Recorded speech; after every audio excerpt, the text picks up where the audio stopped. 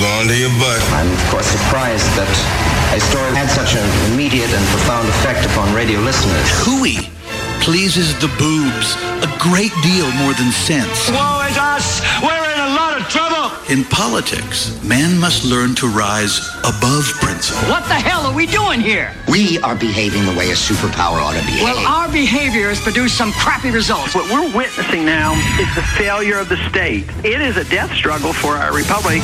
Giving voice to liberty in our time. Joey Clark. Well, welcome to the program. You're now listening to the Joey Clark Radio Hour. Alongside me this evening, Southern Wood. That's right. How you doing? Who was that handsome dude that just walked out of here? Oh, the guy with the scruffy beard with the white in it? You don't know? I heard him on on Greg's show. Yeah. Is it sure it's not your brother? You look just as handsome. I don't know. He's a good-looking dude. I know stop that. It. You're married. I can't go on with this conversation. But no, you don't need any more rumors about you. No, I don't need any more of those rumors. Well, maybe. I don't know. Yeah, there's worry sometimes when the guy is a bachelor into his 30s. All these stories start getting weaved around him. Like, did some saucy minx break his heart in his early 20s, or is he maybe a little gay or something like that? I don't or I actually think here's the real reason. No sensible, intelligent, and attractive woman has made the Herculean effort to marry me. That's what I'm talking about. I think that's actually the reason I'm still a bachelor. We'll see if that day comes. Ladies, I'm like a hydra. Go ahead and try to cut the heads off. So, over the long holiday weekend, really had a chance to hang out with my brother. I'm his best man in his wedding coming up in June the 15th, and I'm really looking forward to it. For a while, it was kind of, so far away, it was hard to imagine, but I was there. Talk about things that happened in 2018 as this year's coming to a close. I will always remember him saying, "Psst, come here," into his room, the old house we used to live at, and hey, look at this, and he pulls out the ring. Yeah. And he's going to give to my lovely soon-to-be sister-in-law, Lady Caroline. She's amazing. Will, don't screw it up. And so just to see that date that they're getting married coming closer, being able to, I'll have to give a speech. I think I'll be able to handle that. I think I can help you if you need a writer. Yeah, that's the one thing I'm pretty good at is talking to a certain extent. And so I get to hang out with my brother because he's now living in Dothan this weekend. And one of our favorite shows, believe it or not, is West Wing. Now, it's not because I'm a Democrat. It's because I love Aaron Sorkin. And it is a little weird that I, a malcontent libertarian, would enjoy a show about a Democratic intellectual presidency and administration. But there's something about, and I'm also very cynical about politics, as you know, but there's something about the way Sorkin can take any subject, and he admits this, he elevates it to where it's a little absurd. It's not always sweet, but it's like, what if people were their best? Whether they're Democrat or Republicans, there are always these great reach across the aisle moments in that show as well. But my favorite episodes on West Wing have to do with the morality and the practicality of making decisions in foreign policy. Like, we talk a lot about foreign policy, but folks, put yourself in any president's shoes. Imagine you are the president of the United States today. Not Lincoln's time, not even FDR's time, but today, since the national security state really got entrenched, the deep state, so to speak. And imagine being in the Situation Room, surrounded by generals, admirals, the Joint Chiefs, the CIA, other intelligence gathering bodies, all your advisors giving you the latest information. Well, one of the earliest episodes of West Wing is by far one of my favorites. It's called A Proportional Response. What's in the news today? We're talking about Syria. Well, in this episode, it starts with saying that Syrian air defenses shot down a commercial liner with 50-something Americans on it. one of them was about to come home to his little boy. And so President Bartlett he's pissed off about this. It's his first foreign policy decision. It's right after he gets in office. And I want to play a clip. I don't often do this, but I want to play a clip. This is from the show. It's after they get word this plane's been shot down. It's the president's first foreign policy decision he has to make. And so the camera cuts to the Situation Room with first the head of the Joint Chiefs, Admiral Fitz, I believe, saying something about the coffee. You know what I was just thinking? What's that, Admiral? This is different coffee than we usually have. Here comes the president. Keep your seats. That's the president. Good morning, Mr. President. What do we got?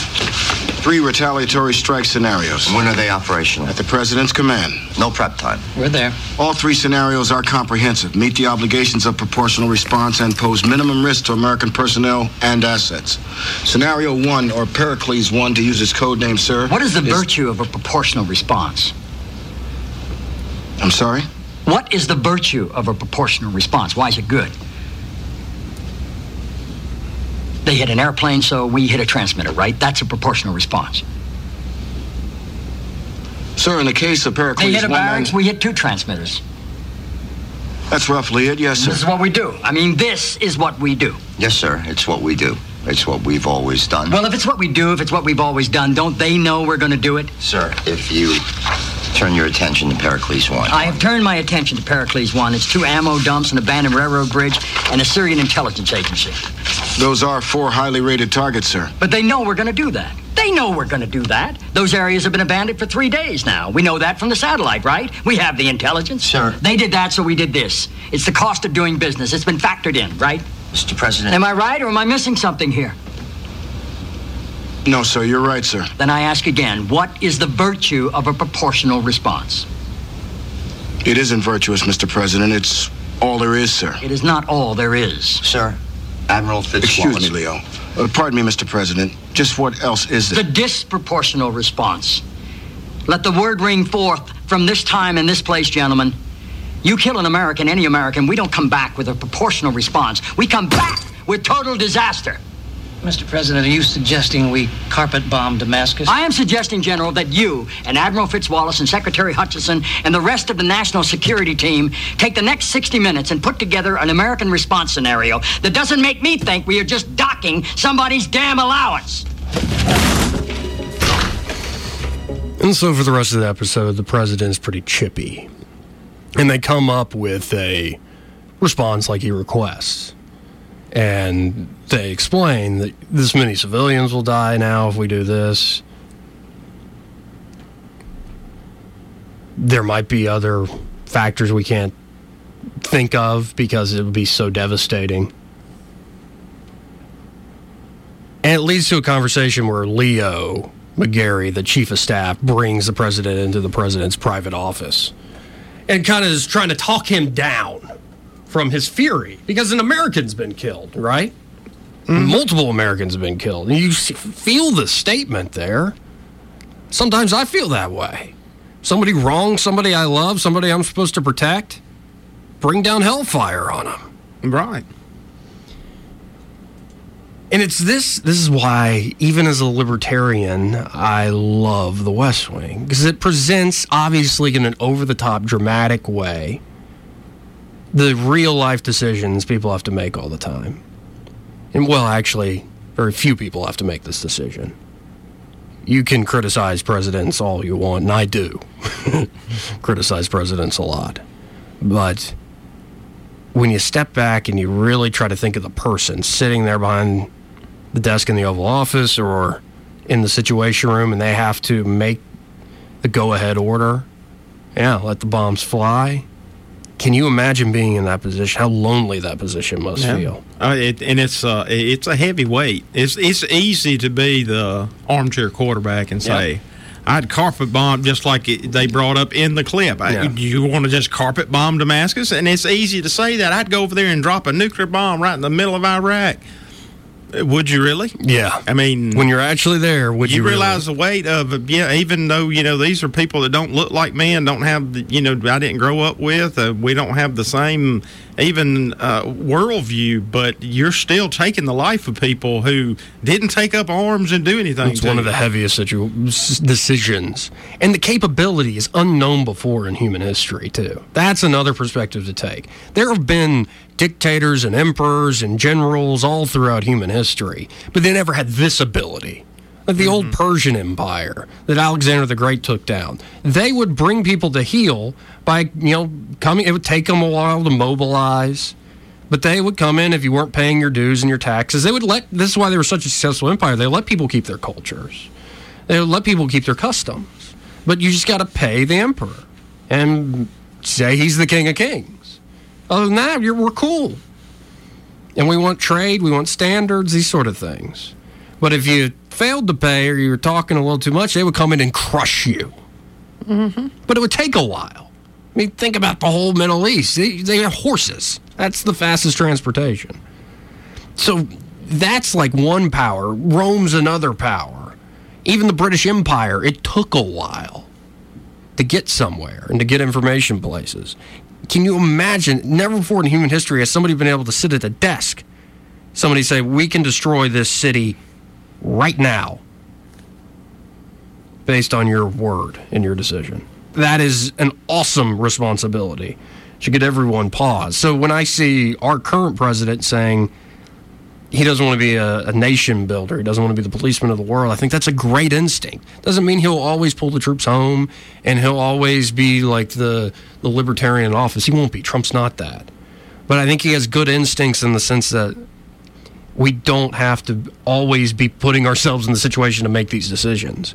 And there might be something about our soul as a nation, if I could use such over-the-top language, that if we keep putting ourselves in these places where we have to make these decisions, what does it do to not only our standing in the world? Who cares about that? It's more, what does it do to us as a people? The power we have at our disposal, or at least our leader has at his disposal. But after the president Bartlett in this episode, again, you can check it out yourself. It's called The Proportional Response. It's on Netflix. One of the first early episodes in season 1 of The West Wing. After he's been snippy with everybody all day, Leo pulls him into the private study, and they have this little exchange here. And you might recognize a clip that I use in the opening of this show. We're behaving like a superpower, or we're doing a pretty crappy job, something to that effect. Well, here's the back and forth. Did you know that 2,000 years ago, a Roman citizen could walk across the face of the known world free of the fear of molestation? He could walk across the earth unharmed, cloaked only in the protection of the word civis Romanus. I am a Roman citizen. So great was the retribution of Rome, universally understood as certain should any harm befall even one of its citizens. Where was Morris's protection, or anybody else on that airplane? Where is the retribution for the families? And where is the warning to the rest of the world that Americans shall walk this earth unharmed, lest the clenched fist of the most mighty military force in the history of mankind comes crashing down on your house? In other words, Leo, what the hell are we doing here? We are behaving the way a superpower ought to behave. Well, our behavior has produced some crappy results. In fact, I'm not 100% sure it hasn't induced it. What are you talking about? I'm talking about 286 American Marines in Beirut. I'm talking about Somalia. I'm talking about Nairobi. And you think ratcheting up the body count's going to act as a deterrent? You're damn right. Then you are just as stupid as these guys who think capital punishment's going to be a deterrent for drug kingpins. As if drug kingpins didn't live their day-to-day lives under the possibility of execution. And their executions are a lot less dainty than ours and tend to take place without the bother and expense of due process. So, my friend, if you want to start using American military strength as the arm of the Lord, you can do that. We're the only superpower left. You can conquer the world, like Charlemagne. But you better be prepared to kill everyone. He had a 10-day-old baby at home.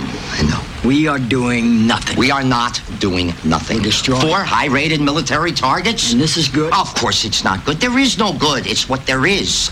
It's how you behave if you're the most powerful nation in the world. It's proportional, it's reasonable, it's responsible, it's merciful, it's not nothing. 4 high-rated military targets. Which they'll rebuild again in 6 months. Then we'll blow them up again in 6 months. We're getting really good at it.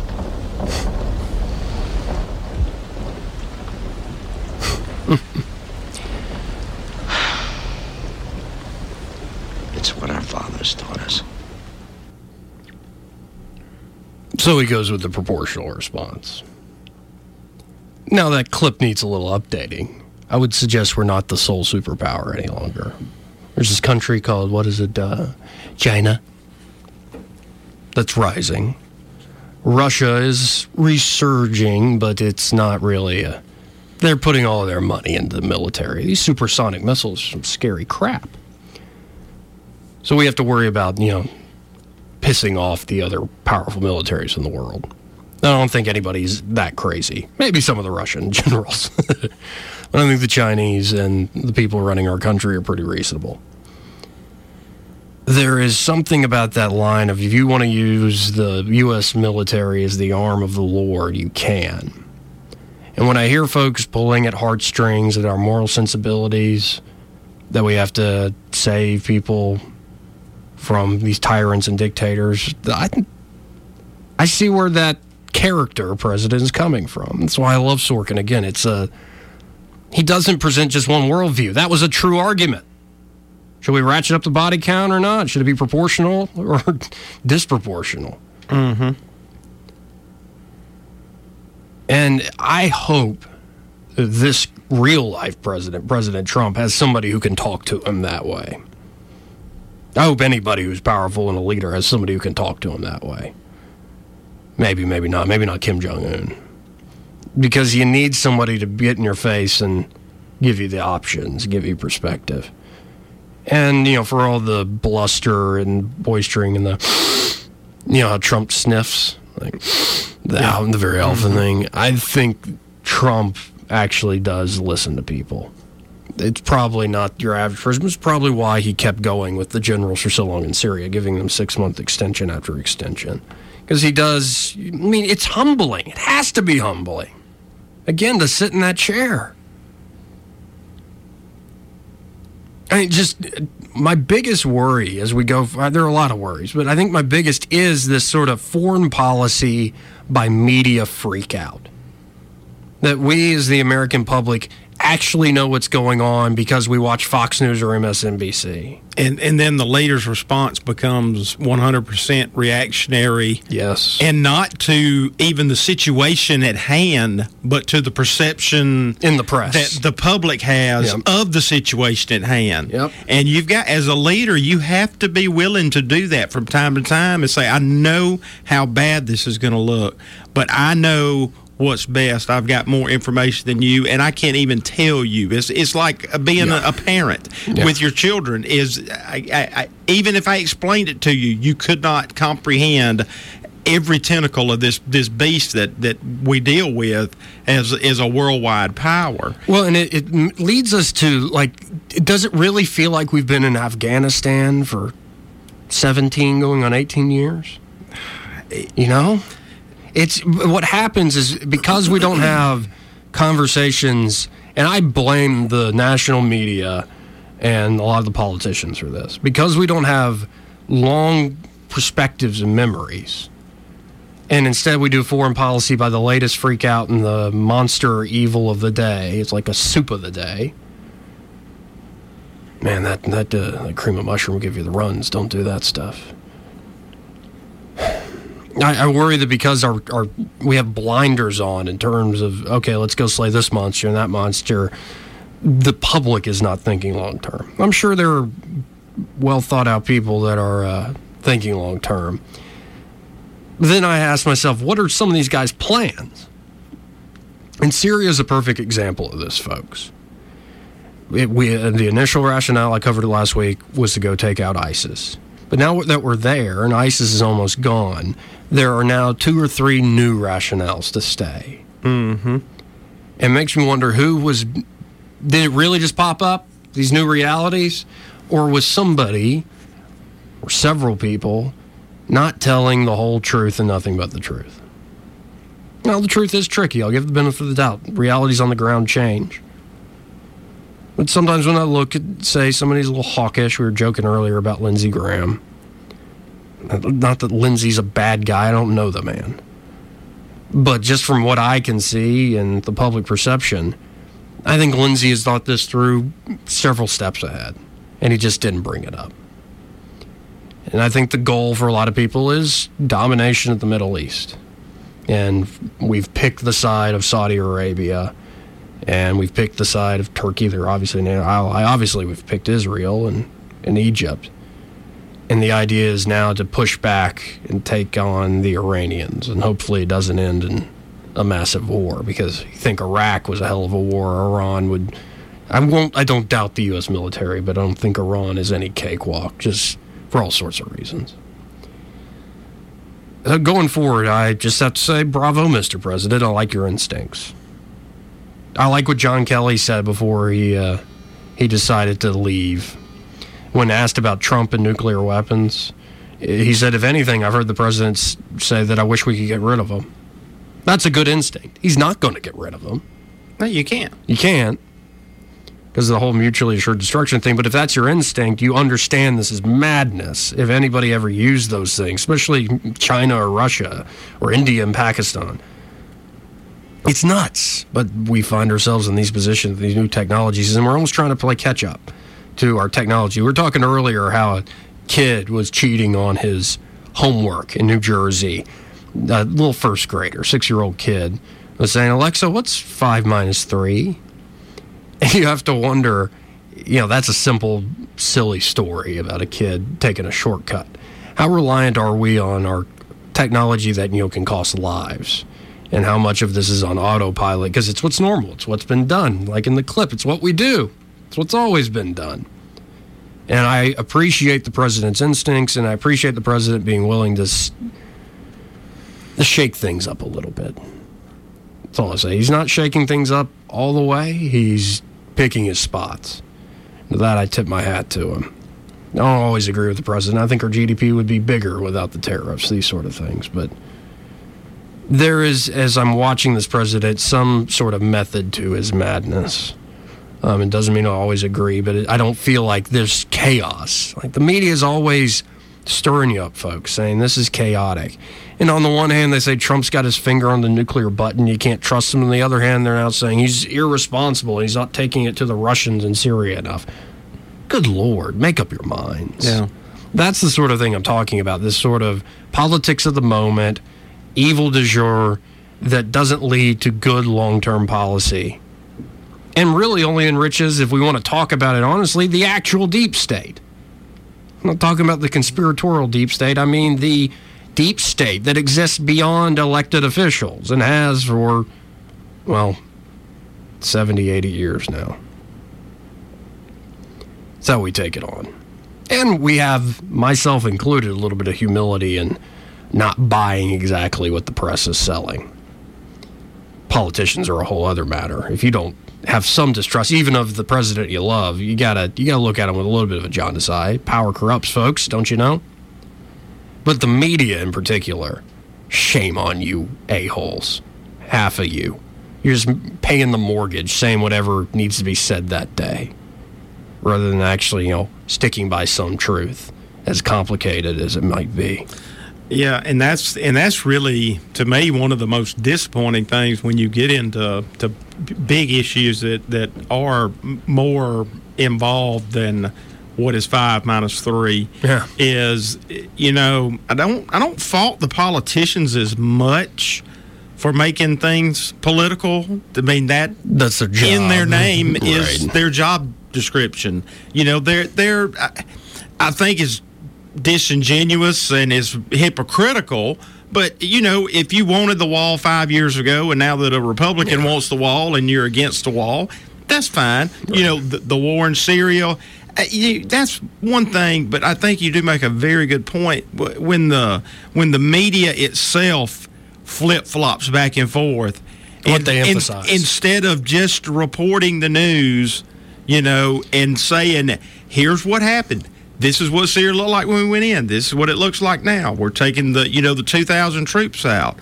And, it ties in with that clip where he said, if you want to be the hand of God, you've got to be willing to kill everybody. And it's hard for people to swallow, but you can get the good book out and you can read when God told his people to go in the promised land. He said, kill every man, woman, and child. And in some cases, even commanded them to kill even the animals and not to keep a thing, and burn the rest of the stuff when they went into a city to take it over.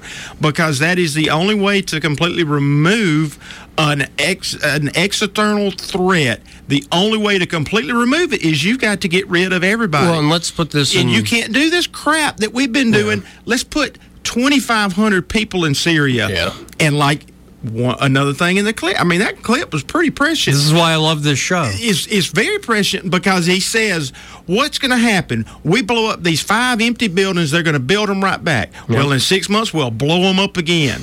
Who's building the buildings? Who's building the bombs to blow them up with?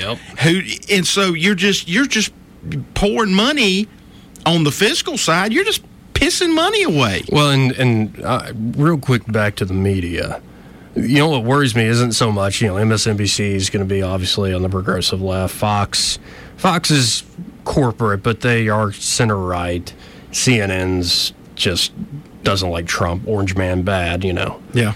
That's CNN summed up. And we want to sell you a product.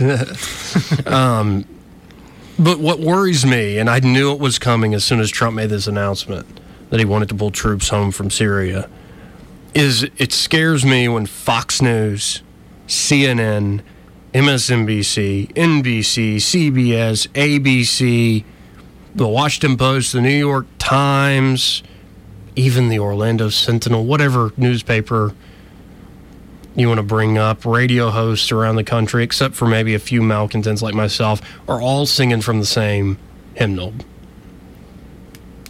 That, what Trump's doing is irresponsible. That's when I get really worried. Because I don't know the details. I'm not saying it's some conspiracy necessarily. I'm saying that you have to step back and go, what is it with the media that they're so fascinated with the U.S. military doing things abroad?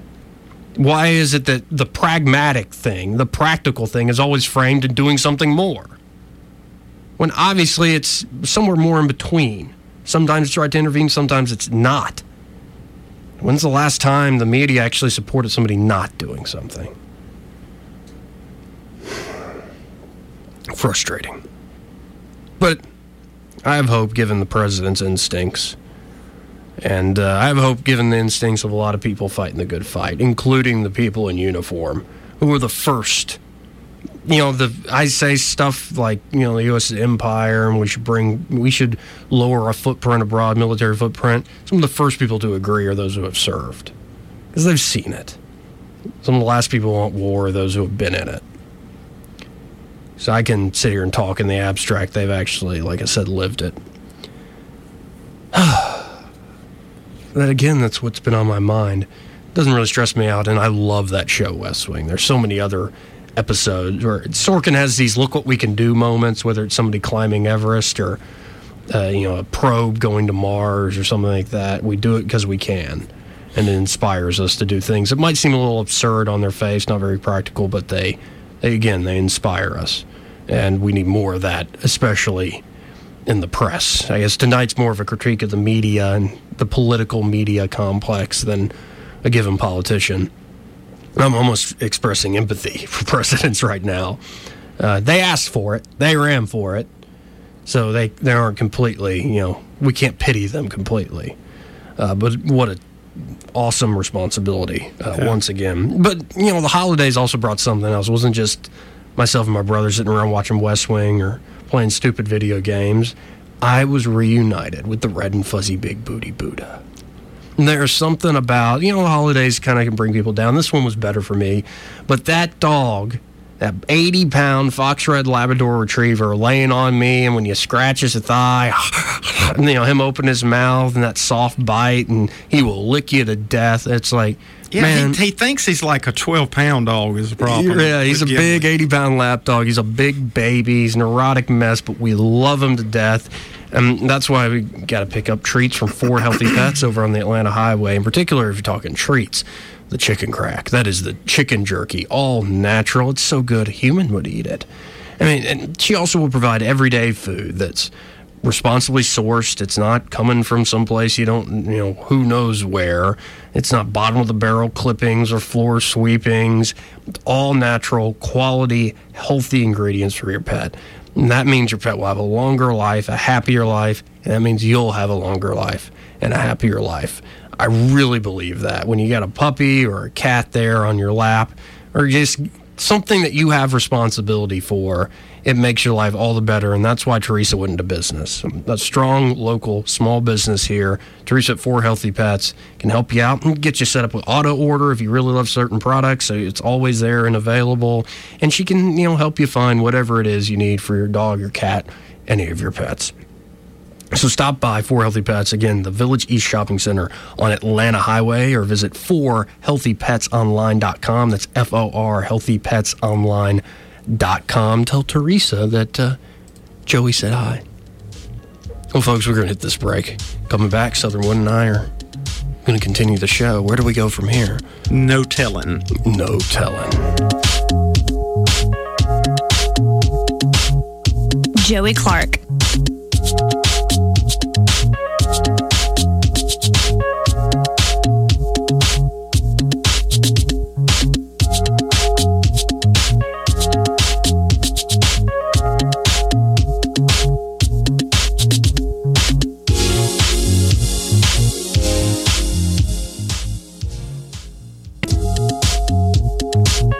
Joey Clark. Oh, welcome back. You want to join in on the conversation? 272-9228. 272-9228. And about to go to Bo Holt on the phone lines. Before I do, show's also brought to you by Eddie Bader with the Goodson Group.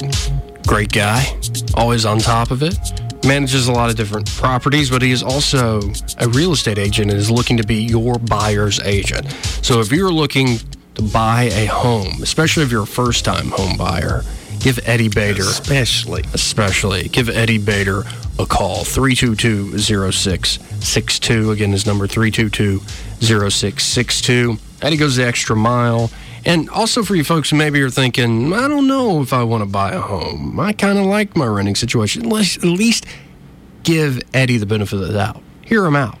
Let him show you the options that are out there. He could probably save you some money by having that, tax deduction with the mortgage, being able to own your own place.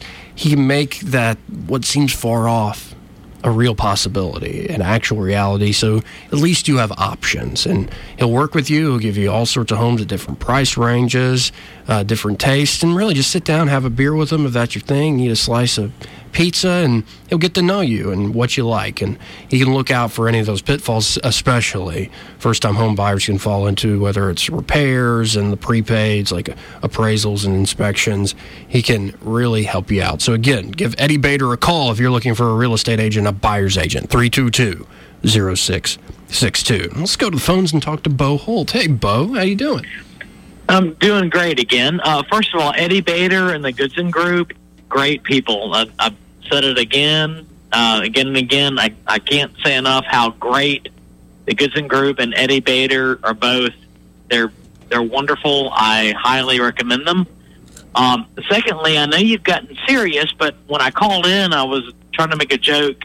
I never followed the West Wing, but you know who is in the West Wing, right? Well, a lot of people are, but who? Eric! You're going to give the company to Eric? He's a bad man. Yeah, Bradley Whitford, I think is the actor's name. Yes, Bradley Whitford. Yeah, he plays Eric Josh. from Billy Madison is in the West Wing. But, I never actually got into the West Wing. Maybe I should, but when you were talking about that, I could not help but think about Eric from Billy Madison, and so I was prompted to call in and make that comment. Well, and it is a Democratic presidential administration, but I just like how Sorkin will take ideas and really put them in combat against each other through the different characters. He'll admit, Sorkin, I think, will admit that he's not that sophisticated politically. He just goes off stories he heard from other people. And whatever he's doing, he likes to get to know the people in a given sector or industry or whatever, hear how they talk. And like language to him is like music. It's a rhythm. That's how he kind of presents these stories and these ideas. Well, maybe that's a show I should go back and watch. I've never ever really watched it, but maybe it's something I should go back and pay attention to. Yeah, I love it. It makes me think a little bit and gives me something fun to watch. My favorite, and my brother and I's favorite episodes are the ones that feature Lord John Marbury, a British diplomat who's hilarious. Like, very forward, flirting with all the women in the White House. I don't think he would play well in the Me Too era. Well, yeah, I do like flirting with women. Sorry, Lisa, if you're listening. Sorry, I had to apologize to my wife. But I do like women, and it's I don't know. Maybe that's something I need to go back and look at. You were talking about it. The only thing I could think of was Eric from Billy Madison. And I was like, I got to call in and make that reference. No, I always think of him polishing that statue's ass, as he's trying to learn Spanish. Yes. I know exactly what you're talking about. All right, buddy. Y'all have a good show. Clay, you still there? Yeah, I'm here. All right, buddy. Talk to y'all soon. Bye. Right. We'll see you, Bo. Now, for folks who don't know, this is 3 hours and 45 minutes into hosting. Mm-hmm. Woo! I feel good, though.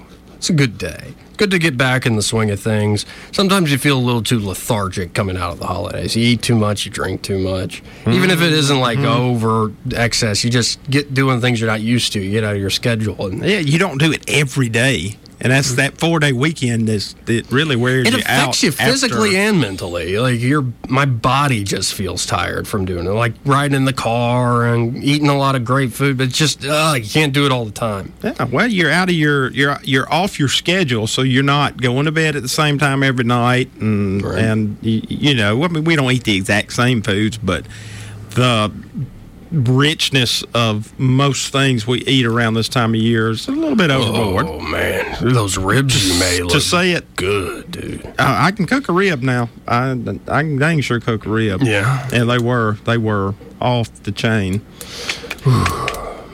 But there's speaking of that Lord John Marbury, there's another episode where Pakistan and Pakistan I think moves like 300,000 troops into the Kashmir region, and then China's trying to respond to the situation. And Lord John Marbury dresses them down, saying, number one, your intelligence gathering in this area is squat. But he says something that reminds me of what you've been saying, is that these folks, it's religious-based.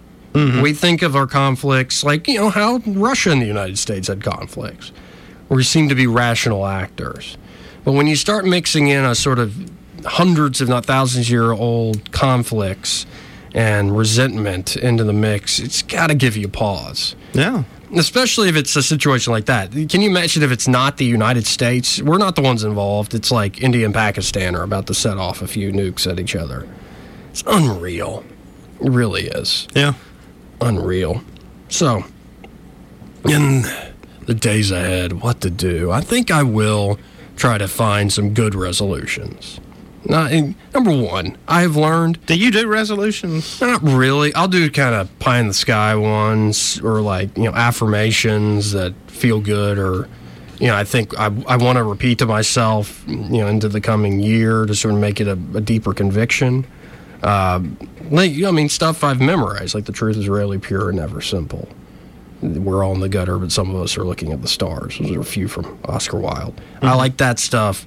It's not really a life philosophy. A quotation from some guy, 100 years ago is not really a life philosophy, but it sort of points in a certain direction, a little reminder not to get too heated over, say, things like the truth. And in particular, I found another quote today that I shared on the Book of Faces. And folks, you can follow me. I'm still rocking the baby face on the Book of Faces, but that will change here soon.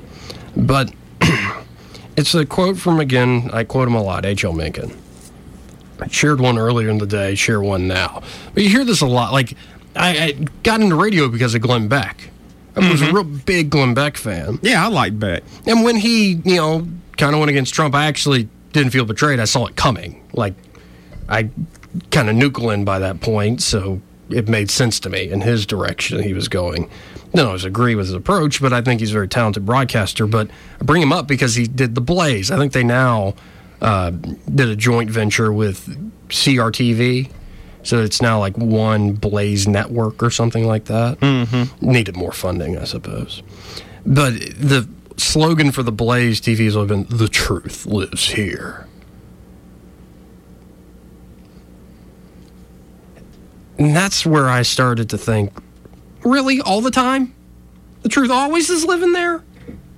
It's like the Blaze is the fire of the Holy Spirit coming in and licking our spirits?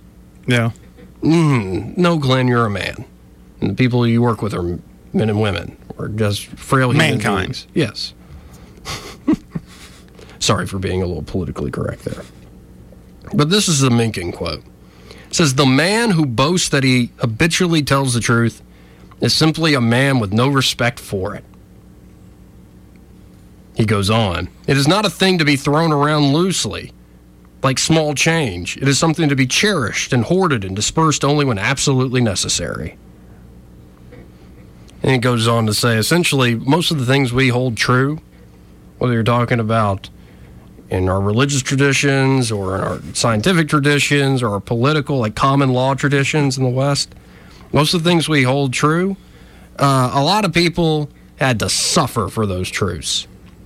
Most of the human race, and I tend to agree with Mencken, we fall for things left and right, myself included. We fall for a bunch of crap. And we're lucky to be standing on the shoulders of giants and ancestors from thousands of years that have given us these hard-won truths. So, again, when somebody's always like, "I tell the truth, I'm always telling the truth," like, yeah, you might be trying to. That's a different statement. What did Donald Trump say when they asked him about if he told the truth? That was the exact thing he said. I try to tell the truth. Oh, man. Yeah, it's an interesting thing, though, where if you also come up with a new idea, some things we take for granted are considered absurd. Like I think pure democracy, majority rule is also absurd. But imagine throughout most of human history, that is nonsense to most people's ears. The idea that the people rule. And that's a very new idea. Now we take it for granted. Yeah.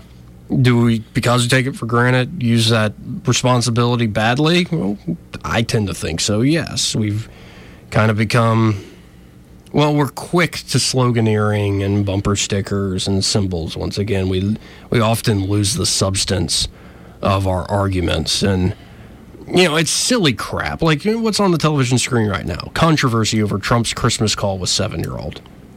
It's just a stupid, puff, personal piece. I mean, it's just, oh my goodness. It's like, whatever. Santa is, of course, real. Santa brings plenty of joy. He's magical. And I would never want to upset that. But come on, man. And then again, NBC News today. Trump becomes first president since 2002 not to visit the troops in Christmas time. Well, he visited them today, you idiots. They just overshoot way too quick. Shoot first, ask questions later. That's the new press motto. Yeah, and that's what I was hitting at, earlier is for the press to be that political, to make everything. I mean, when if I just sat, and I wouldn't be the first person to do this, if I sat and listened to 93.1 all day, every day, it's not bad for 9 hours, and just with pen in hand waiting for somebody, whether it be Barron or Jack or Dan or you or Greg or Emily or Jay or Rich, just waiting for one of y'all to misspeak one time and then just get out and just hammer out this long thing on Facebook, or if I had a TV show or something and just got on there and just pounded for 3 hours what about was Overman's old segment, the worst person in the world, or whatever. You won't believe what Joey said yesterday. Right. And even if it's something you said in jest, but taking it, out of context, or if, by God, I know you've never done this. I think I may have done it once before. If you actually misspeak, you think you say one thing, but you actually say something completely different. All the time. Yeah, because your phone explodes if you ever do something like that. It's like, what? Oh, did I say that? That's not what I meant to say. Yeah. No, I didn't say that. Oh, I did say that. So, but but that's the way the national media is, and the way that they treat the president. As much as I could not stand Barack Obama, I never would have been rude to him if I ever would have had the opportunity to meet him. Sure. I mean, I wouldn't have gone, out of my way. But, if he was up here doing an interview with you and you said, hey, President's going to be up here, you want to stop by and say hello? I probably would have came by and, shook his hand and said, nice to meet you, Mr. President. Right, because not many people have been in that position. And Donald Trump can't even do a cotton-picking news conference without being shouted down by, 3 and 4 and 5 reporters. That's just disrespectful to the office, more than disrespectful to the person. Well, I never thought you could get a more self-important group than politician. But I think it's now. I think we've now found it with the free press. Well, it's just a joke. Like when Acosta's press credentials were taken away from the White House, they're comparing it like he's cracking down on freedom of the press. And no president. And this is back to again the momentary freak out where we have blinders to history. No president has ever done anything this horrible. I know it. Give me a break. The founders never do this. John Adams did it. It's called the Alien and Sedition Acts. You couldn't criticize the president in public. Well, I'm thinking more about what about the Asian people that got put in concentration camps? Yeah. Well, Lincoln locked up reporters in the North for criticizing the Civil War effort, the Union effort. I mean, there's all sorts of instances. Woodrow Wilson locked up people that were protesting the draft in World War I. Presidents have been doing this all the time. It's because people with power do this sort of crap. And that's not to say that those actions were justified and righteous. But like you said, to say that saying the one person from it, now, you can send all 250 other reporters from CNN over here. Just don't send Acosta because he hit my girl that was, passing the microphone around. Well, but a lot of this, though, I was telling you off air, another quote that, a lot of people don't really grow mentally past, or emotionally, really, past the age of 9 or 10, then they sprout beards and political opinions. Yeah, it's a good line. It is. But think about it, folks. If you watch, just do me a favor. Watch the news tonight, if that's your cup of tea. And while you're watching the news, whether it's Maddow or Hannity or Tucker or whatever, imagine them as a kid on the playground. Because we were all kids once.